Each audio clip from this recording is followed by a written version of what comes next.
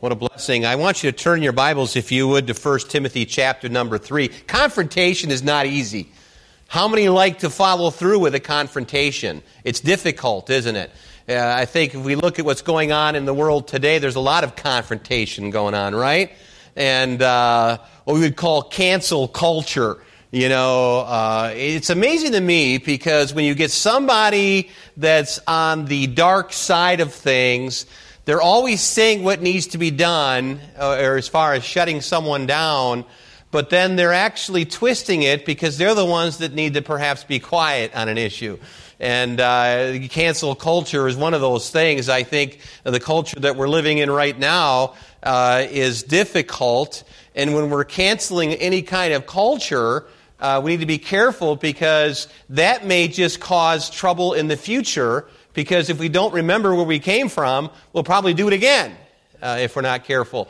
And again, it just makes sense. And for the person that has their eyes open to things and that walks in the truth and walks in the light, these days are difficult. And by nature, we seem to shy away from the course that would lead us to confrontation. And confrontation, in some cases, really cannot be avoided. It's downright necessary.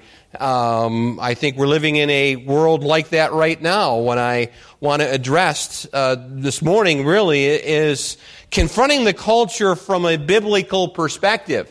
And some of you maybe have lost heart in this. I know I heard a pastor years ago say that he was so tired of not seeing the pastors doing what they're supposed to be doing, seeking the big packages and seeking money rather than really telling the truth about what the Scriptures say, more worried about their reputation than their character, you know. And so I really think that this particular message needs to be heard. And I titled it, How Confronting the COVID Culture and How We Can Do That. I believe, really, for the Christians, that we are to be confronting and we are needful to speak up. I think a lot of times we're talking about the salt and the light. We talked about this Wednesday night. And had a little conversation with some of the people here that we don't have really anything to blame for the city's issues today other than the salt and the light isn't helping preserve that which is falling apart. In other words, if God has given us the responsibility of being the salt of the earth and the light of the world, then the salt of the earth is actually to be used then to preserve something. And gave the reference to how that, you pull out a steak and cook it, and maybe you haven't had one with some for a while, or get some chicken on the grill or whatever, and maybe you've got some planned for this afternoon. You want to take some salt and put on that to be able to give it some savory. And so I know that if I'm going to put salt on my steak or my chicken, I don't want salt that's lost its savory, if you would. Sometimes you can buy the salt that really isn't salt, but it's kind of like, they have sugar that's not really like sugar. You know what I'm saying? They have like an alternative, and it's not really, you can tell if it's salt, can't you? And so when we're talking about this, if it's lost its savory, then what good really is it? You take the thing and dump the whole thing, the lid off, and put it on there. It'll taste a little bit salty. But when it's lost its savor, and that's what's happening in our culture today.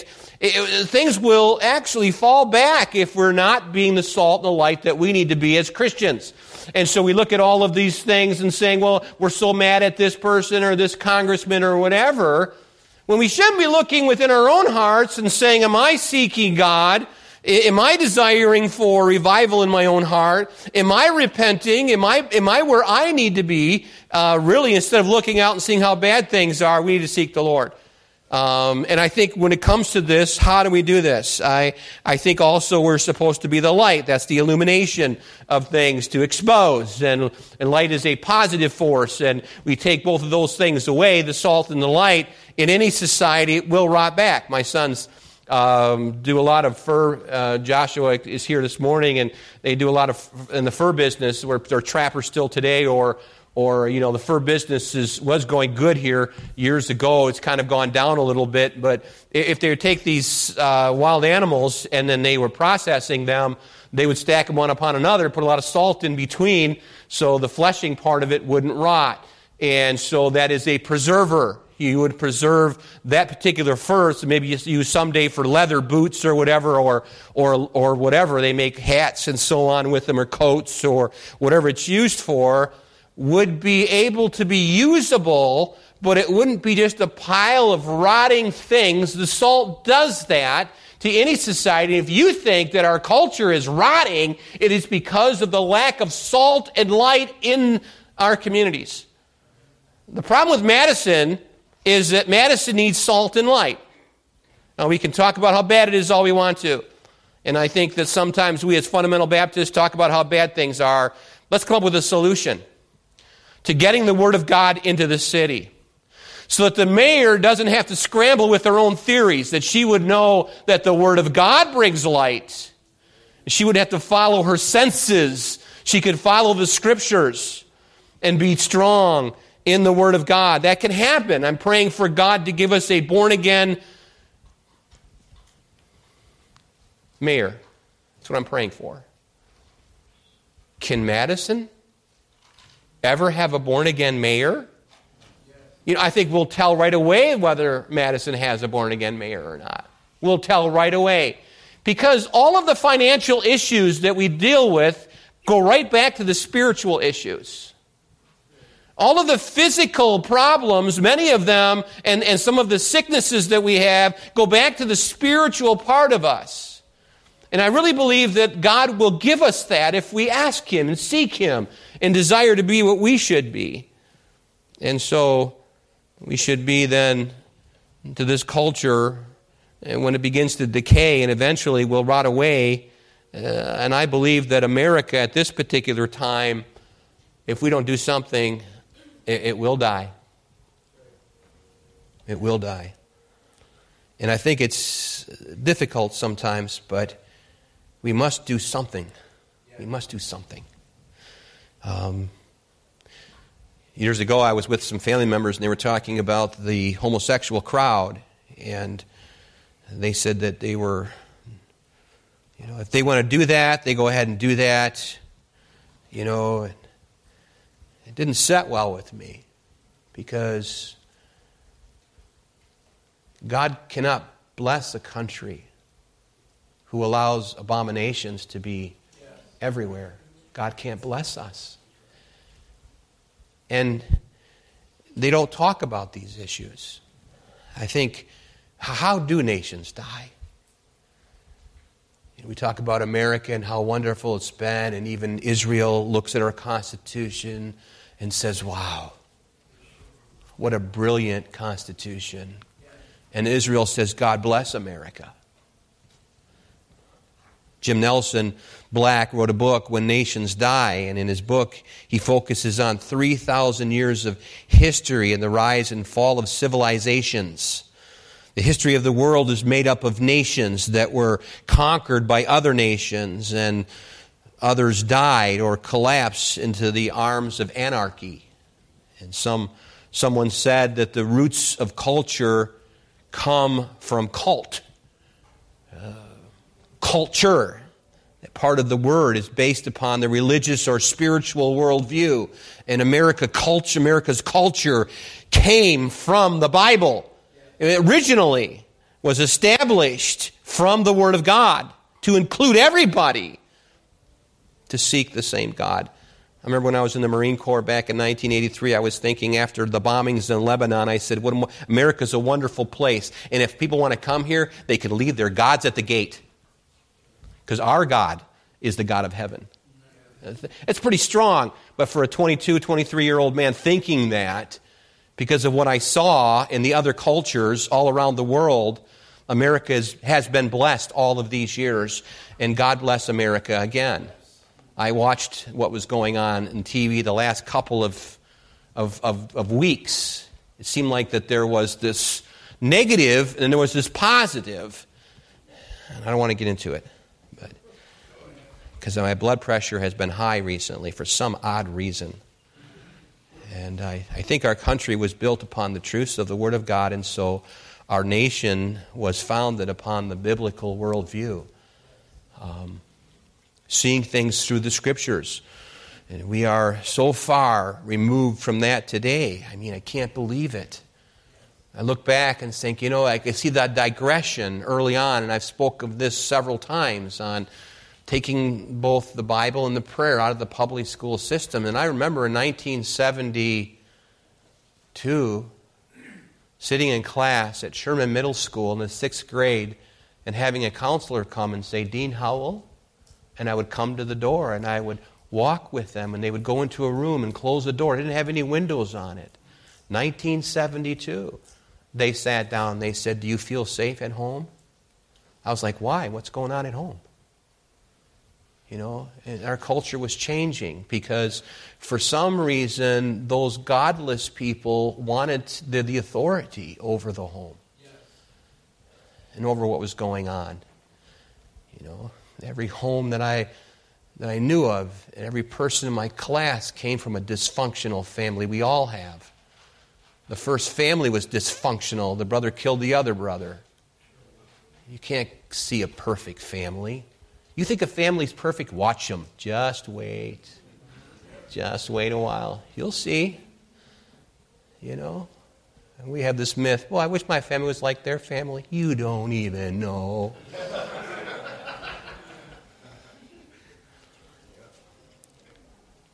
Today I look around, I know the answer. Because I know what the answer was for me individually. That was humility. That was admitting who I am, admitting my need. And unless America gets to that humility again, it'll never be blessed. It hurts me to see what's going on in these streets. This poor young man that went out and shot 2 other people, and now their family's hurting. And this man that was shot several times in the back. And what a horrible, horrible thing that's going on in the streets of America. Probably about a year ago I was thinking, this stuff seems like it's elevating. But I'm thinking, maybe it's just that, we get exposed to seeing more cameras. And maybe that's what it was, the cell phones. Now, we're seeing more of it. It always was there. But I realize that things are waxing worse and worse as a culture. So if today, if we bring our Bible to school or try to use it as a textbook, we'd be ridiculed, laughed at, and they would look at us as being ignorant if you carry your Bible. Those are those ignorant people. You need a crutch. And sometimes you'll even have Christian relatives that'll say, you go to church so much because you just need that, you're weak. You just wait. Because God is going to bless you, dear friend, for being faithful. Well done, thy good and faithful servant. Enter into my kingdom. I think when we think about these things, it causes us to evaluate our own hearts. And I believe also our country will be collapsing sooner if we don't confront these people that are in charge with what the Bible says. I think in Jim Nelson Black's book, he speaks of 3 significant areas of decay when a country begins to decline and is ready to die. By the way, Andrew Jackson said this, that book, sir, referring to the Bible, is the rock on which our republic rests. And that rock is Jesus. You can't change Jesus from the Word of God. That's why I don't like people messing with my Bible. Don't mess with my Bible. Leave it alone. That's Jesus. Because the Word was made flesh and dwelt among us. Logos. But he comes up with these 3 things that actually he can point out in the area of the decay of a nation. The first one is social decay. Social decay. I've been thinking about this COVID thing and a culture that really is hindering us from smiling at people and saying hi to people and encouraging people. Bob's not with us this morning. He was with us yesterday. But when I was doing Linda's funeral, I couldn't see the people's faces or their expressions. We were outside. I think the only one without a mask was my wife and a young lady from CEF. So I knew what my wife's facial features were because I see them every day, so I can tell somewhat on how I'm doing through that. But if I don't see your faces, I don't know how well you're taking what I'm saying, and it hinders somewhat socially. I don't know if you're angry or if you're smiling, I really think someone needs to invent a mask that is clear. They probably have. I think they should disperse those so we can see whether you're smiling or whether you're frowning or whether you're hurting. Because I think we're supposed to edify people and encourage them and try to be the salt and the light, and you think about that and you're conscious of it when you're even at a stop sign and you look at someone and you think, I've got to be nice to this person. I've got to let them go first. And I'm at Menards and I'm trying to buy materials and I'm seeing these people breathing with their masks on and so on, and you're wondering if you're in their way or not. It's difficult. Social decay. The crisis of lawlessness was one of the things that actually showed that a country was about to decay and fall, was lawlessness. I was shocked to hear that more destruction was done to our city. More windows were broken at the Capitol. Why? The Capitol didn't do anything to them. I saw a video, maybe you have the same thing with social media, where these young people with masks on are screaming at some of our congressmen. And I'm talking about people from every class and culture are yelling at our congressmen and screaming at them. And all they're wanting to do is just kind of do the best they can for America and come up with policies that'll help govern us in the right way so that we can have the liberty that we need, but yet there's got to be some kind of guidelines along the way. The other thing with social decay was the loss of economic discipline. I think that there's a discipline in the area of finances that is not easy without the Lord. The Lord gives us grace to be able to handle the finances, and I think a culture that is actually full of lawlessness and full of sensuality sometimes can show and be seen by the financial way that things are going. The rise of bureaucracy. He goes on to say, in ancient Greece, the first symptom of disorder were a general loss of respect for the way things used to be. New thinkers in society argue for fundamental change and called for the giving the youth a voice in society. Without traditional guidelines, the young men grew wild and undisciplined, destroying the older culture. It happened to Northland Baptist Bible College when the young people made videos saying, well, they didn't know what they were doing years ago, but we do now. That was in a Christian Bible college.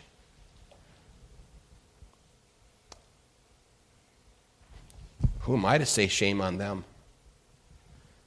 But to disgrace a whole generation of people who were sacrificing to see to it that they had what they had. There should be tears of joy and thankfulness toward that generation that struggled and suffered and went through it all so they didn't have to. And then to have spoiled little brats, both in a secular and a sacred society, what a mess we have. Someone's got to say it, folks. Young people in here, listen to me. You better love your parents. Better honor your parents. I had a chance yesterday to meet a 97-year-old man. I went to breakfast early with my brother. Yesterday was a happy day. I had breakfast with my brother, and I came back and had breakfast with the men at church here. So I ate breakfast twice yesterday. I really behaved the first one, didn't behave the second one. That's that breakfast, you mean. That's what I ate. That's what I was eating. I behaved. But anyway.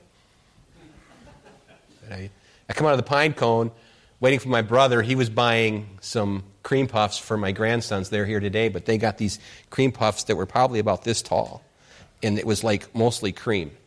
You know. And Tammy just suggested eat the cream, throw the rest of it away.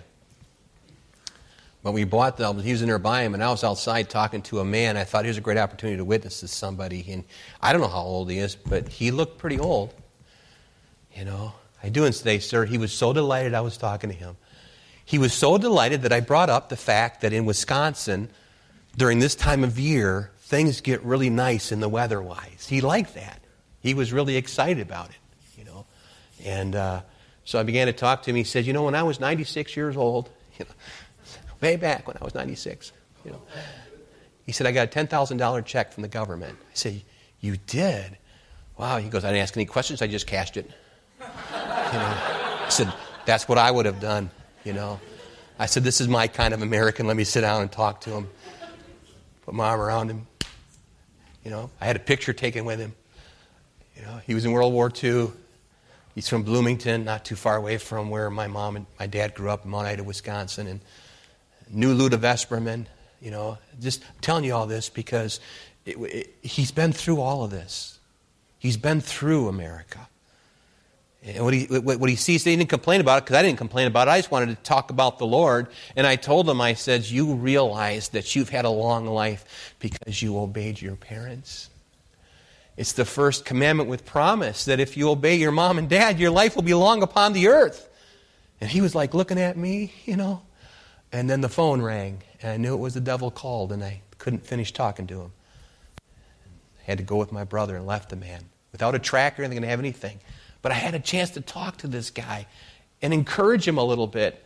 But I told him, I said, look, your long life happened because you obeyed your parents. Young people, love your parents and obey your parents. America needs you. They need you to stay with it, even through our hard days now. Because God will, again, bless America if we turn to Him and repent from our ways and turn back to Him. He will. And He can. And I believe He will. I think it's important for me to continue on. I wanted to just kind of remind you of a few things in here. And one of the things was social decay. If I could have a clock up there, I'd appreciate it. I'm really out of it this morning as far as what time. I could go on until 5 o'clock tonight. They want me to do that.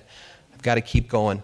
Cultural decay, weakening of foundations, declining of education, religious or biblical weakening of foundations. The Bible says in Proverbs 22:28, and by the way, I will get to the text in just a moment. Decline of education, increase of materialism, and of course we're talking about that in our culture we live today. There's an increase in young people have a lot of things. It's been said of the Roman society, he goes on to say that greed and self-indulgence led Romans to dangerous excesses. And someone said, for it is true that when men had fewer possessions, they were also modest in their desires. I think when you increase in your desires and fulfilling them and keep fulfilling, you're going to have to be thirsty for more and more and more and more. Shame on the NBA. Shame on the baseball. I don't want to watch any of them anymore. I'm sorry. Because if you want to be political, you go ahead. I'm going to live my life. I'll go out in the woods and do some hunting or something, or fishing. I enjoyed you. In 1983. They showed the Packers last night. Just for a second, I was flipping through, and they were beating on the Lions, Detroit Lions. Back in the day, 1993. They can't, play real sports now because of the way we're responding. It's not the COVID that's killing us, it's our response to it. Weak leaders responding to it. So what is the answer? I think we have to remember that we can't put our stamp of approval on all of this. We can't put our stamp of approval on abortions and gay marriage and all of the mess that we're involved in, and this is the result of it, dear friend. This is the result of it. So what is the answer? Truth. Truth is the answer, and God gives the remedy for a sick culture. It is biblical truth and us heeding to His truth. So how do we confront a culture? I think by establishing New Testament churches that are strong and thriving and are fulfilling the needs of the hearts of many. A culture that actually is wasting away needs an emergency room where people can come. They can come on a Friday night. They can come on a Wednesday night. They can come on a Sunday night. They come on a Sunday morning. Did you realize that we're not normal? Grace Baptist Church, you are not normal because you are open. And you are going through the things that we need to be doing. We're not normal. I had a lady this week, I bought a coffee pot for the basement from her, and their church is not meeting. And the largest churches that are in here that have some influence are not meeting, many of them. It's difficult to accept this because it is easier for them. So, I got to keep going. So. Cultural decay, moral decay, of course social decay, it's all happening. So, but in our text we see in 1 Timothy chapter number 3 the hope and the help, and that is a bishop. What is a bishop? Sometimes when I go to these meetings with pastors, they'll say, "Hey, Bishop Howell." I'm not Amish, I'm a pastor, just call me Dean, it's fine.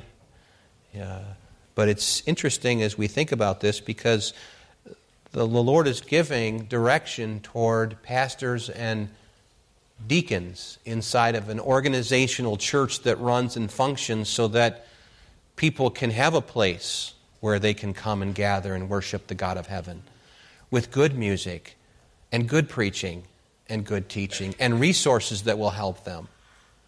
And so in our text, we read so much, and because of time, I can't read it all, but there's a lot here concerning it. But in our text in 1 Timothy 3, it's significant because it is talking about the spiritual leadership in a church. 2 offices, both bishop, pastor, and deacons, plural.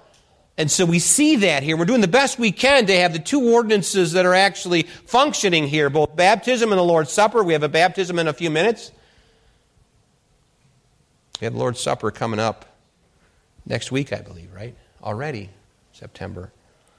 And so the first thing is that we need to understand that in this particular scenario, there is a leadership that is actually given here, that these are qualifications for the men that are spiritual leading the church. They need to have a good testimony. They need to have a good conscience.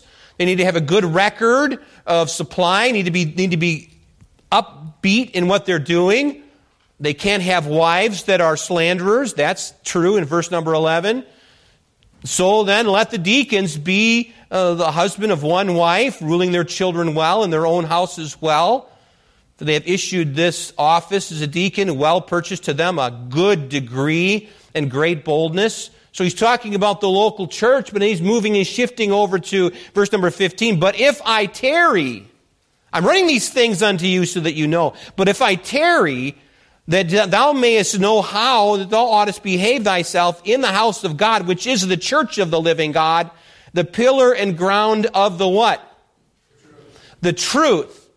That particular word there also, and I think the ground is dealing with the stay or the foundational emphasis of truth. And so we're focusing on this whole thing of truth as a local church needs to be functioning in truth, and people that are walking in truth, and people that are hungry for truth, and people that are seeking truth on the outside come in and say, there is a truthful place. Those people are true. Those people are honest. Those people are real. That's what we want to see at Grace Baptist Church. And I think we think about this, and so I come up with 3 points really quick. Acknowledging truth preeminently. So I want to acknowledge truth as preeminent in everything. Tell me the truth. You deal with some children, perhaps, that won't tell you the truth. You know what God wants from you? To acknowledge the truth to Him. He knows everything already. We cannot deceive God.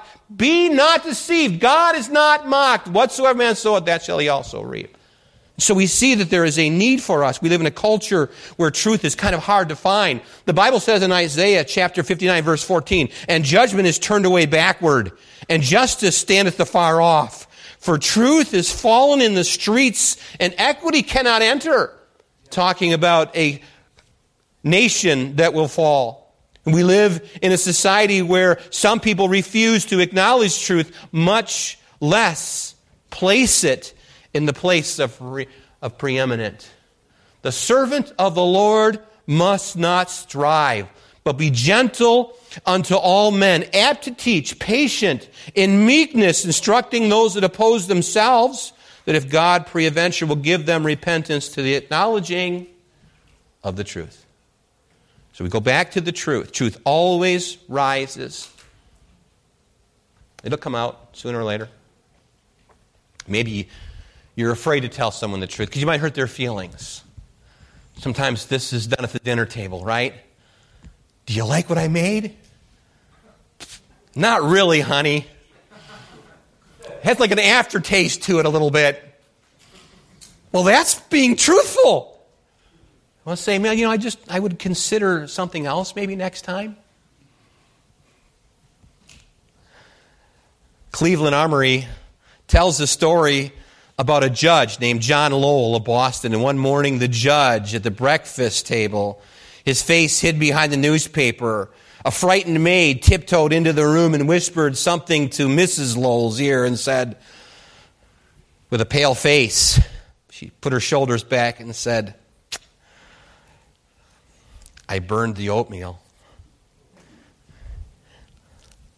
And the lady said to her husband, "John, the cook burned your oatmeal and there's no more in the house. I'm afraid you're not going to have some this morning." And he put the newspaper down and said, "I'm so glad. For 23 years I've eaten that, and I don't really like it." Sometimes truth will rise at the funniest times. I was thinking about this, anyway, I need to move on. So really, we're looking at truth preeminently, but also accepting truth personally. Have you personally acknowledged the truth of Jesus Christ? And really, have you done that? That's what our culture needs today. Amen? Yes. People that will receive Jesus as Jesus Christ. And all of these people that are saying these bad things on the streets, I don't really think that's considered to be even repeated. Because I think the majority of the people in this country do know who Jesus Christ is. And I believe that there are still the majority that have trusted Christ as their personal Savior. I still believe that. And that's where our hope lies. Doesn't lie in more laws or less laws or tearing down of this or tearing down of that. Our hope lies in the person of Jesus Christ. Some of us in this room need a relationship with truth personally. It will not happen until you acknowledge and accept truth. Remember what Jesus said in John chapter 8, verse number 32. He said, "And you shall know the truth, and the truth shall make you free." So accepting truth personally gives us a boldness to witness. Gave Paul the boldness to witness. Paul met the truth on the road to Damascus. He was blinded by the light, blinded by Jesus Christ. What a blessing it has to read it over and over. In Acts chapter 9, verse number 4 through verse number 6, it tells us the wonderful story of Paul, the apostle. It tells us about Saul turning into the apostle Paul. And when you have an encounter with truth personally, it will change your life. It changed the life of the apostle Paul. He took the truth of into a pagan culture. And confrontation was on the mind of Paul because he knew how corrupt their beliefs were, but he still preached anyway, even though he knew he was going to be arrested and spend time in jail. He knew that he needed to preach Jesus Christ. Accepting truth personally gives us the power to overcome. I'm going to show a video at this time. I want, if you could gear that up and show it to me. I want you to watch it. This is really, I debated whether I should or not. It's 5 minutes long, and I'll close after this video. But I think we have to come to the place of knowing that accepting truth personally gives us the power to overcome. You say, well, I keep being broken down. I can't overcome. I can't overcome. I can't overcome. I really believe that believing and admitting the truth will help you to be able to have the power to overcome anything in your life. Whether it's alcohol, whether it's drugs, whether it's money. I don't know what your problems are. God knows what your problems are. And if you feel like you're having a little bit of a weak time overcoming, there is hope out there.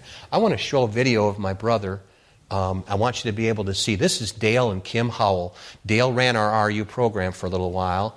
Kim is his wife, and Kim and Dale and I were all in the same church together when we were younger.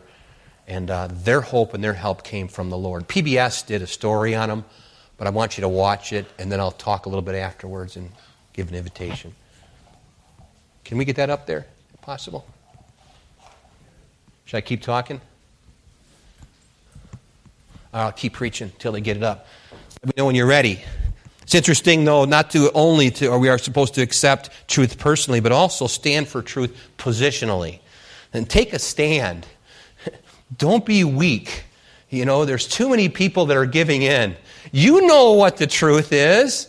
You know what you're supposed to be doing. Stand tall. Put your shoulders back and be what God wants you to be. I'm not a motivating speaker. Perhaps there's somebody else that can do a better job and to help motivate you. I'm telling you what God can do in your life. Do you take a stand, and God will help you to continue to stand. Stand, therefore, having your loins girt about with what? Truth. Go ahead and show it.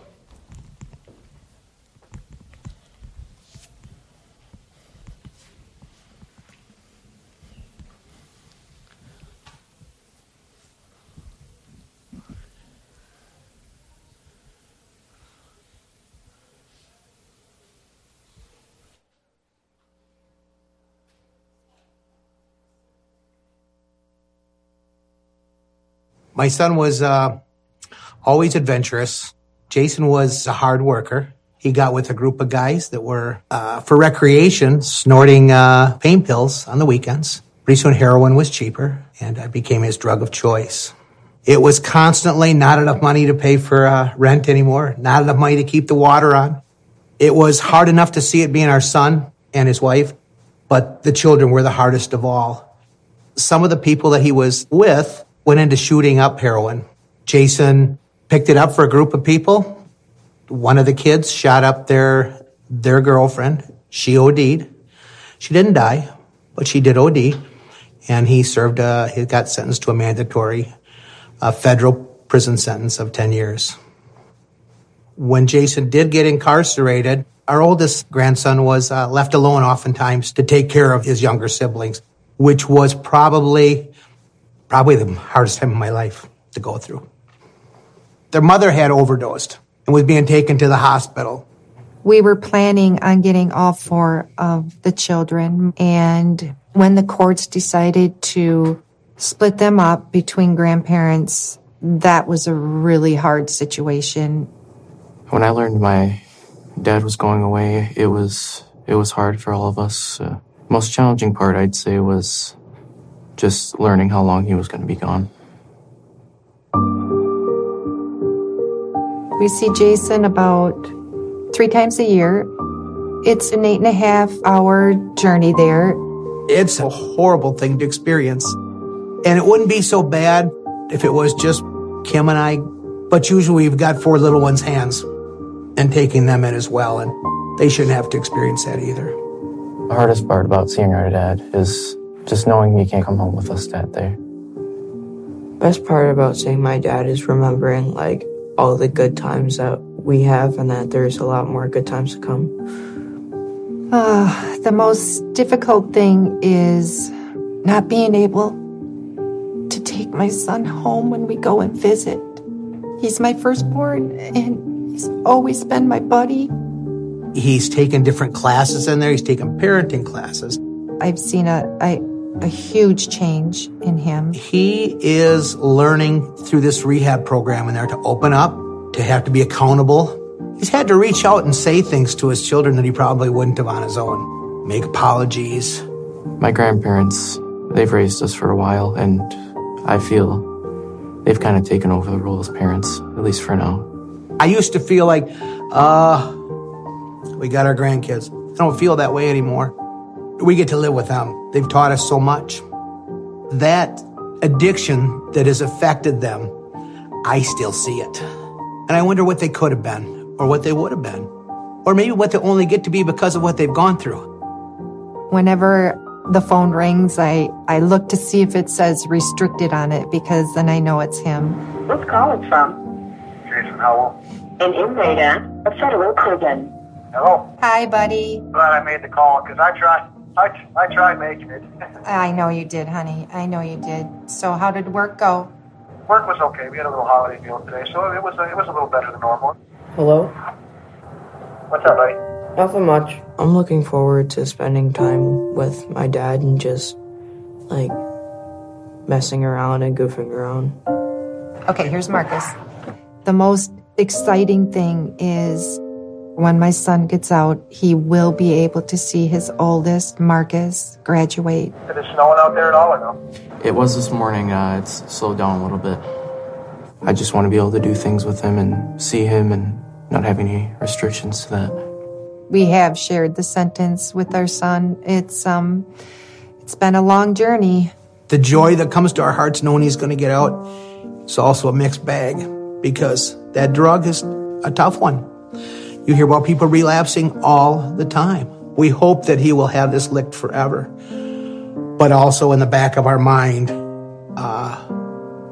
Kim and I both still kind of worry. You know, do we have it?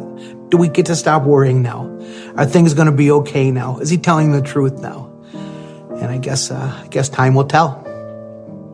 My name is Dale Howell. My name is Kimberly Howell. And this has been our brief but spectacular take on our family. Well, I hope you guys have a good day, buddy. I just wanted to make sure I can call and touch base with you guys. I love you a lot. I love you too. We love you too, buddy. Have a great day, okay? From a federal prison. So I felt like I needed to show you that for several reasons.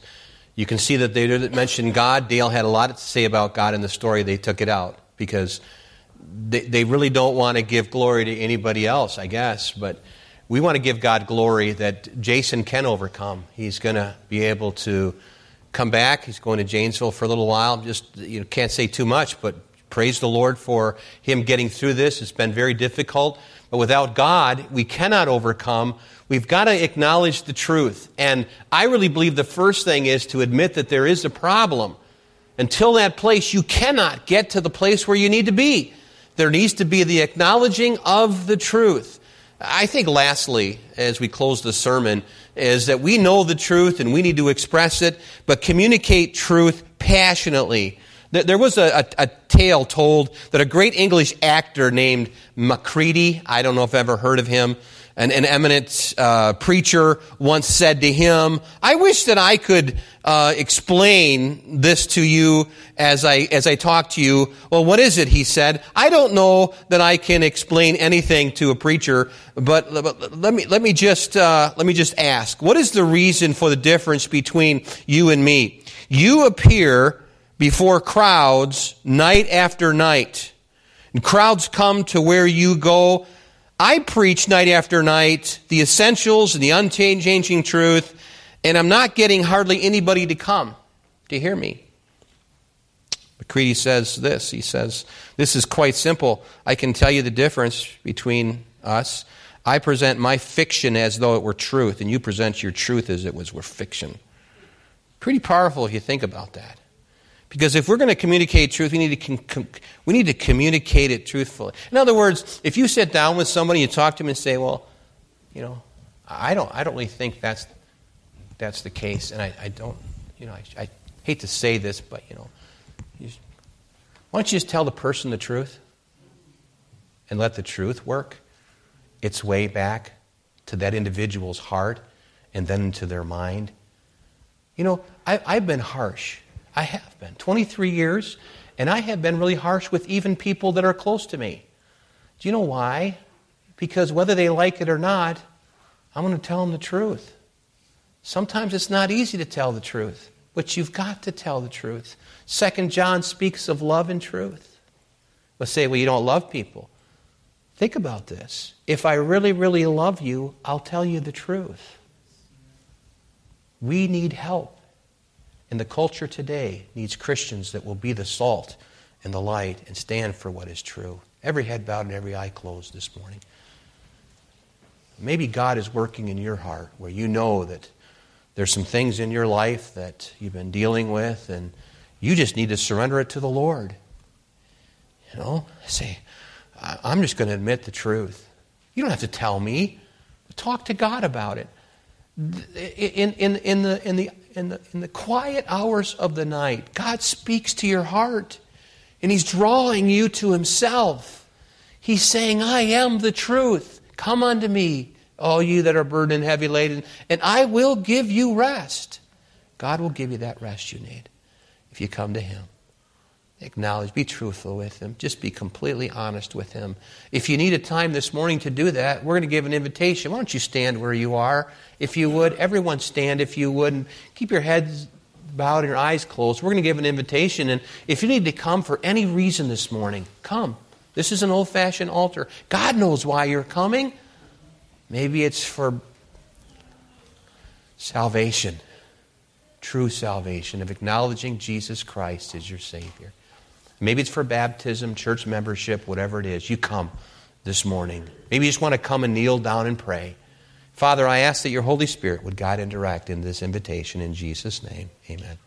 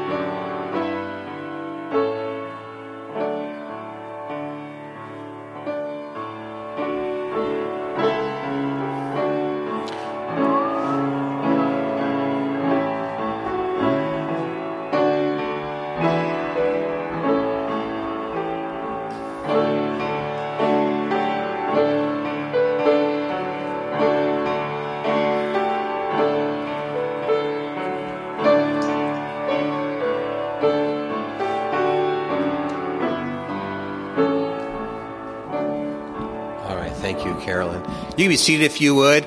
And by the way, God's going to continue to work with you on this message. He'll remind you of things. I'm done speaking it, but the Holy Spirit will continue to work in your heart. Just heed to the Spirit of God. He'll work with your heart concerning the truth. We got a baptism real quick. And so, Tom Geleni, can you grab a hymnal for me, Tom, and come on up here and lead us in the song?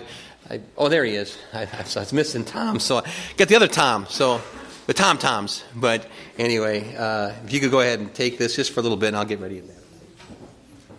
All right, let's stand and turn